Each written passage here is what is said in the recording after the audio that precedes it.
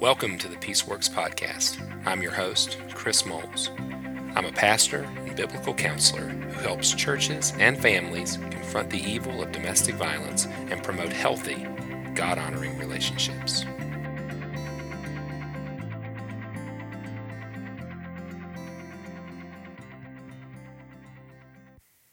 Welcome back to the Peaceworks Podcast, everyone. Really excited to talk about today's content. We're going to be talking about safe helpers in regards to domestic abuse. Who is safe when we seek help for domestic violence and domestic abuse? But before we do that, I need to remind you there are other resources available to you. If you have enjoyed the Peaceworks podcast, then Peaceworks University is probably your next stop. Peaceworks University is our online membership site.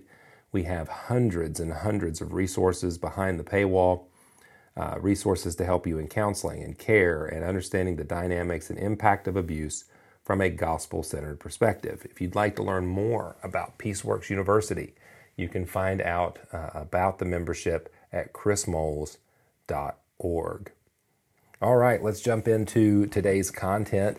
Today we're talking about people helpers, and there is a lot to be said about the ways in which people intervene and attempt to help in cases of domestic abuse. And I would say, at the risk of at the risk of ostracizing myself, I hope that this doesn't come off in negative in any way, but it's rare that you hear about good people helpers, right? It's just rare that somebody, comes across the airwaves or social medias or the blogs and says, hey, this person is safe and they're competent and they were super helpful in addressing cases of domestic abuse. What's more than likely, right, is that the positives do not get reported on, obviously, for good reason. We're not airing anybody's dirty laundry, but what is negative gets highlighted, and that's understandable. Now, the distinction that I want to make is the difference between people helpers that are unsafe, between those who are ignorant and those who have, let's say, animus. And I would say the vast majority of cases that I've worked in which domestic violence cases have been handled poorly, the majority of them have been handled from a place of ignorance rather than a place of animus. Now, does that mean that this intentionality or people trying to destroy people or control people using power and using institutions isn't present? Of course not. It is there, and we need to highlight that, and we need to oppose that. I think the issue is not every rock we turn over is a poor people helper. There are some really skilled people helpers out there that we need to be referring each other to. There are also some unskilled people helpers that need education and equipping, and then there are some dangerous people helpers that aren't helping people at all. So I want to talk just briefly about that today in the hopes that it'll help us navigate the waters of seeking out help when we find ourselves in cases or working cases of domestic abuse, because many helpers that we come in contact with are flying blind. There's usually two aspects to flying blind when you're working a case of domestic abuse. The first is that they are ill-equipped. This is really a big burden of mine. It's something that you guys who follow us on the podcast are aware of, is that the vast majority of people helpers within the church or even within the culture are ill-equipped to address cases of domestic abuse. Now, before I move on to the other part, let me really drill down at this ill-equipped piece, because I think this is something that there's a lot of assumptions that roll around. I have never met anyone or have been part of any case that was perfect. In fact, I say quite a bit, there are no perfect interventions. The reality is the vast majority of cases involving this type of complex subject matter, diverse populations, different people, personalities, desires, outcomes, and expectations, you're going to have moments of failure or moments of frustration in any case that you work. There are no perfect interventions. And one of the things that really captures an ill-equipped people helper is those frustrations mount and they tend to revert back to what they know. That's been my experience. And so in the face of complexity and frustration, reverting back to marriage-focused solutions or church-based discipleship or church discipline or some kind of therapeutic model that has worked for them in the past, all of which may be really good under normal circumstances, but are impotent in addressing areas of domestic abuse. And so I hold no animus myself or no issue necessarily with ill-equipped caregivers other than they need education. The other way in which a lot of caregivers and people helpers fly blind is it's not just that they're ill-equipped, they may be ill-informed. And this is one thing that we've got to do a better job of managing both at the counseling and care level, but then also at the disclosure level. I've worked with many counselors, in particular counselors over the years, who have been frustrated because there was an expectation that they would counsel cases of domestic abuse, but no one acknowledged domestic abuse. Meaning there was a hope that if we came to marriage counseling, they would intuitively, as a counselor, recognize the problem and then bring it up. Most counselors don't have that skill. Most people don't have that skill, especially in areas of domestic abuse, because abusers are so skilled at manipulation that if a problem is presented as a marriage problem, most counselors will address it as a marriage problem. And I don't know how much equipping we can do as trainers and helpers to remedy that. We need to do a little better job with screening and pre-screening. We need to be able to read conflict a little better. But if an issue is presented, say, as a relationship problem, communication problem, or marriage problem, if the person is not a domestic violence expert or an advocate or somebody who is in law enforcement, who's working those cases, or social work, who's working those cases over and over and over again, more than likely they're going to address what's presented. And so those are two really big barriers that, I think we've got some handles on how we can address them. But for you, the listener, I want you to think about being in that situation. One, a people helper who's ill-equipped, stepping into a case of domestic abuse, not knowing the dynamics or impact, not having the skill or the information necessary to really affect change. Or you're a counselor or caregiver or people helper that steps in and is ill-informed. You honestly believe you're addressing a marriage problem or a family relational issue, and you don't see the cues or the little indicators that this is something deeper or more sinister. I would say that that's the majority of individuals that I have worked with or cases that I've worked with. It's very few of them are intentionally derailing the process. Let me give you an example. I was working not too long ago, long enough to mention, but some counselor education, and one counselor who I'm going to assume, based on their demeanor and their intelligence, that they are an exceptional counselor. I get every impression from this person that they are an exceptionally gifted counselor.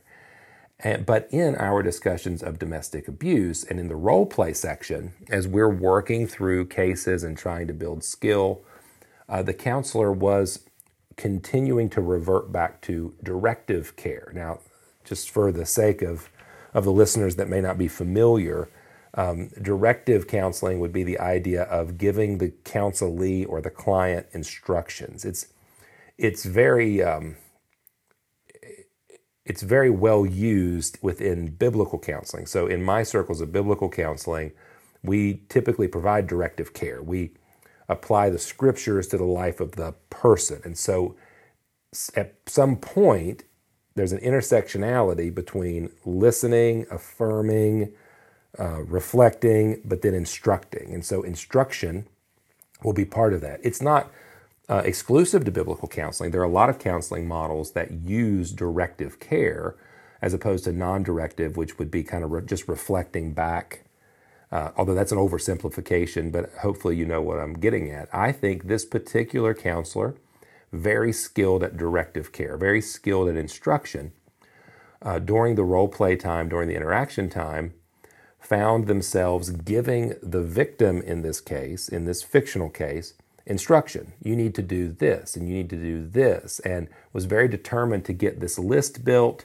to get this pattern built, and to get this homework assigned so that the victim could be free. All the things that the counselor wanted were good things, but the means by which they approached it was inappropriate, right? Because if you've been following us for a while, you know that one of the rules of victim care, one of the essentials of victim care is empowerment. Here's an individual who is already living under coercive control. They're already being told what to do. They're already being demeaned and destroyed. They already have lost part of what we would call their personhood, right? They haven't been effectively functioning. They've been functioning in response to someone else. So as a people helper, it would be inappropriate for us to take on that role, to now be the new instructor, the new go-to person, the new idol, potential idol. And so this counselor, very gifted, and I'm sure an exceptional counselor, needed to have a few things tweaked to learn that, yes, all the things you wanted to accomplish are good things, but they may not come about in this first meeting. You may not get to all of these things because your role right now is to listen and then to resource. You could have given some of these things as options, right? So here was a well-meaning caregiver that just needed a little education, a little skill building to become better at their job. And I think that is one of the things, the most prominent thing that we're dealing with is at PeaceWorks is how do we educate counselors and people helpers and institutions to do a better job at educating their people, at educating themselves, and growing in their responses so that their responses are safer. Because most of the folks we're working with, as I've said, are not intentionally trying to derail the process. However, here's the big switch. That's not the rest of the story, as it were. That's not the whole story.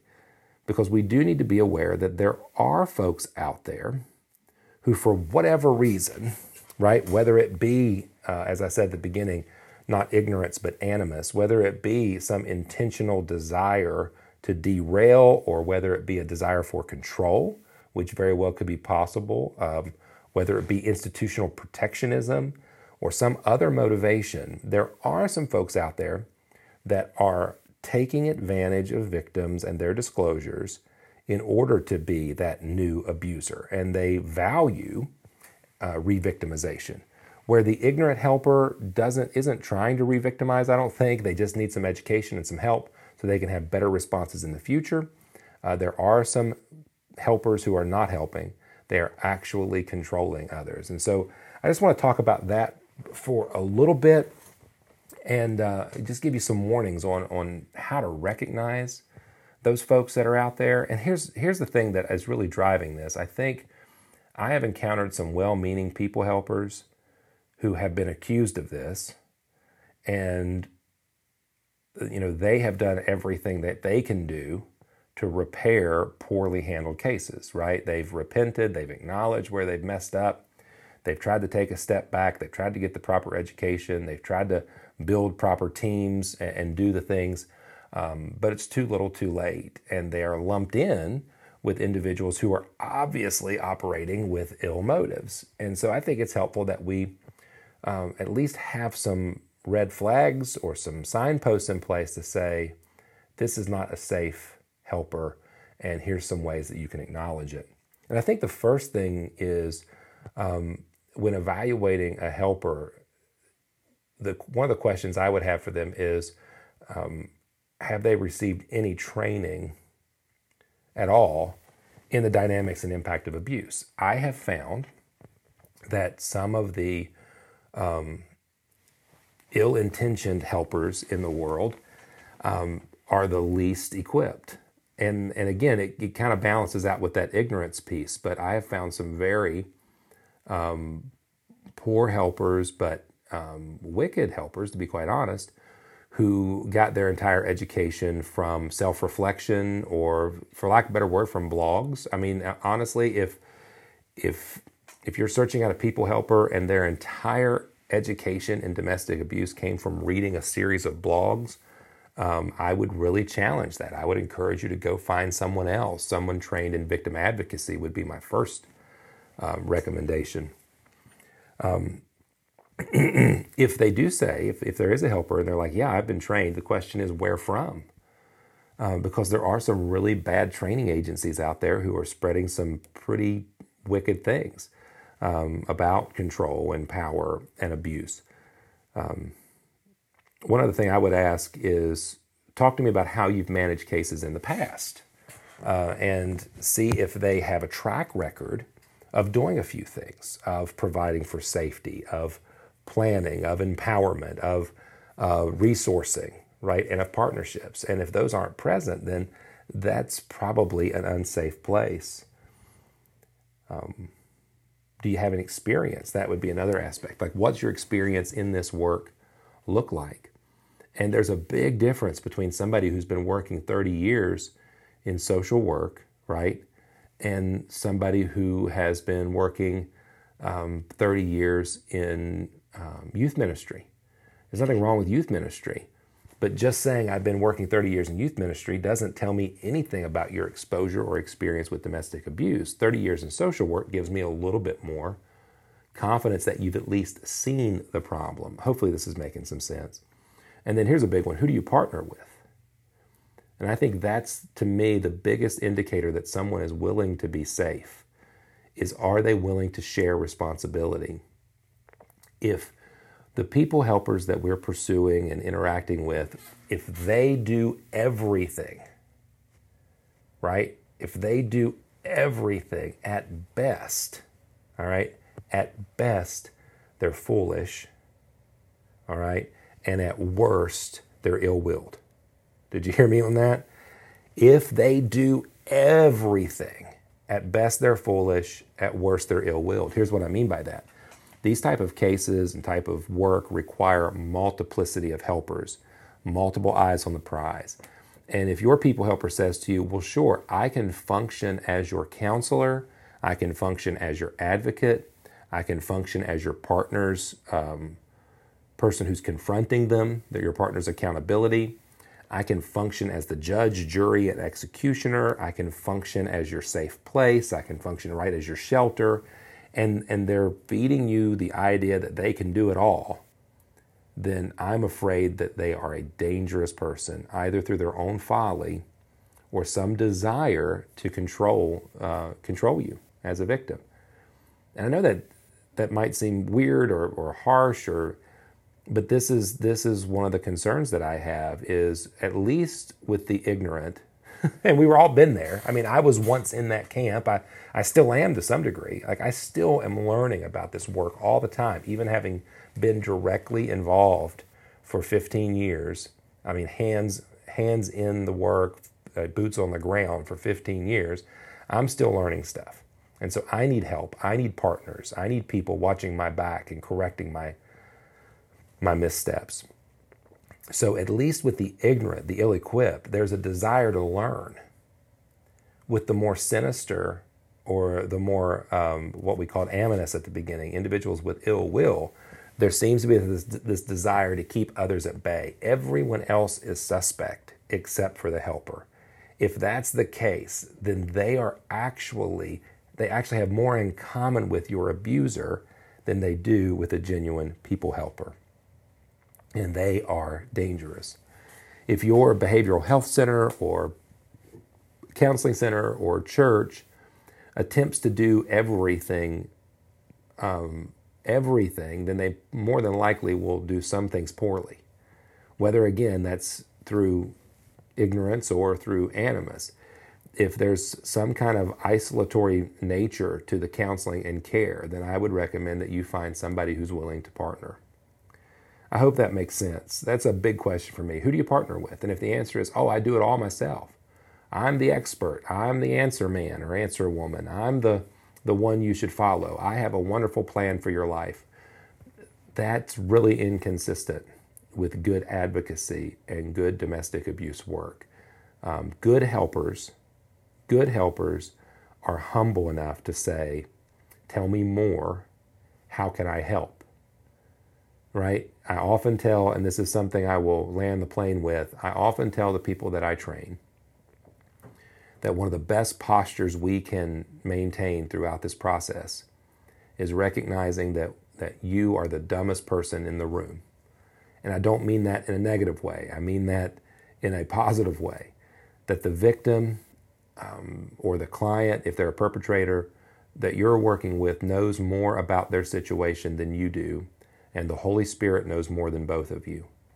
If you can come into the situations with a level of humility and say, I don't know, right, then I would trust that person, that mentality, more than I would someone who has all the answers. Because it's the humble person, the person who says, I don't know, that's willing to stay with you and present and learn with you. It's the answer man or the answer woman that I think will be tempted to do it for you. And in this work, whether it's with victims or perpetrators, helpers cannot do it for you. The last thing that a victim needs is a controlling helper who does everything for them. They need empowerment and resourcing. They need to be honored and respected. And the last thing a perpetrator needs is a friend who's going to do the work for them. The last thing they need is some collusive buddy who's going to walk along. They need somebody to hold them accountable, right? That's even a better friend or a better helper is somebody who's willing to stay firm and resolute. So, yeah, my hope is we can see less, or I should say more, gifted, equipped, and good helpers in the work of domestic abuse, more safe helpers. And I think the best way we can do that, and this is the drum that I beat all the time, is through education, continuing to raise awareness and education, because the vast majority of people helpers want to do better. And then when we come across one who has ill will, right, we call them on it. We remove ourselves from them. And we ask some of those key questions. Are they even trained and equipped in this work? Are they operating in isolation as if they're the answer man or answer woman? Do they try to control my life like my abuser did? Those are some key questions to wrestle with. All right. Thank you again for joining us on the Peaceworks podcast. We appreciate you guys so much. And until next time, God bless.